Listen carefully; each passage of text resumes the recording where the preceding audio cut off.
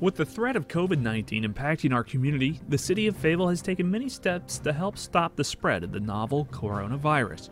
All changes are in effect until further notice. More details on the city's response can be found on the city's website, www.fayettellenc.gov/COVID-19. A public safety curfew for the City of Fayetteville is in effect. Curfew hours are from 9 in the evening to 6 the following morning for everyone within Fayetteville city limits. During the curfew, people are not allowed to travel on public streets, alleys, or roadways, or on public property during curfew hours. In addition, public and private gatherings of any number of people happening outside a home in Fayetteville are prohibited. The public or private gathering prohibition is not intended to prevent a single family from being together. There are exceptions listed for leaving residences during the curfew, such as for healthcare and public health operations, human service operations, essential infrastructure operations, essential government operations, and essential business operations. Full details are available in the State of Emergency Order Second Amendment, which can be found at fayettellenc.gov/COVID-19. The curfew will be in effect for as long as Governor Roy Cooper's stay-at-home order, which is currently in effect through April 29, 2020. The city's Solid Waste Division is staggering work schedules to help protect solid waste employees by practicing social distancing guidelines and mitigate the spread of the coronavirus. Garbage collection will begin early in the morning at 6, followed by bulky item collection at 7 and yard waste at 8 a.m. We recommend customers put out garbage, yard waste, and bulky items the night before their normal pickup day. The schedule will be in effect until further notice.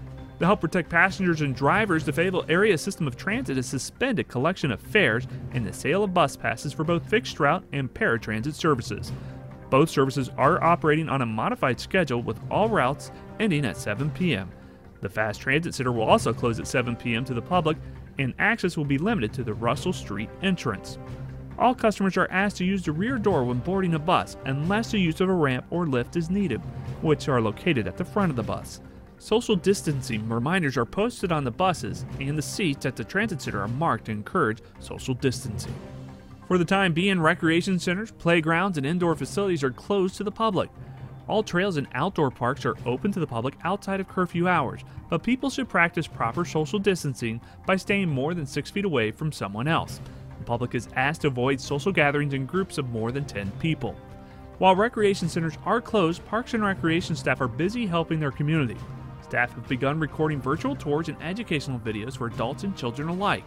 Links to watch the videos, along with other content such as coloring books for children, are available on the city's website, www.fayettellenc.gov/education.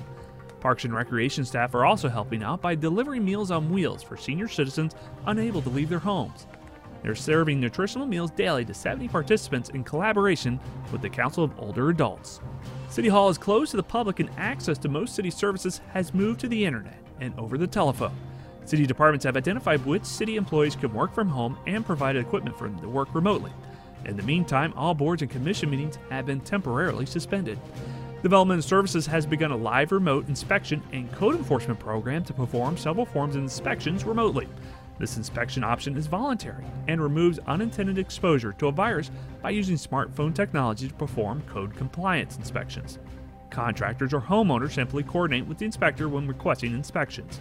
More details regarding zoning, planning, code enforcement, and inspections can be found in the Development Services Department section of the city's website at fayettellenc.gov/COVID-19. If necessary, residents can leave essential documents in a drop box at the front of City Hall. During this time, yard sale permits will not be issued to limit the spread of coronavirus. Crews with the facilities teams have been conducting more thorough cleanings of public spaces. Building maintenance teams have been steadily making improvements citywide, such as installing hands-free faucets. The Fayetteville City Council went virtual for the work session on April 6. Instead of meeting in City Hall, the meeting was held on a webinar with the council members viewing presentations from staff and subject matter experts conducting discussions on the various agenda items. The platform also allows for residents to view the meeting remotely. Following the meeting, the video of the work session was uploaded to the city's YouTube page. You can find the city's YouTube page by searching on YouTube for City of Fayetteville, NC.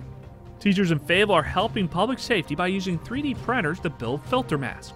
Brian Thompson is a science teacher at Terry Sanford High School and got the idea for using the printers to help first responders while students are not in the classrooms.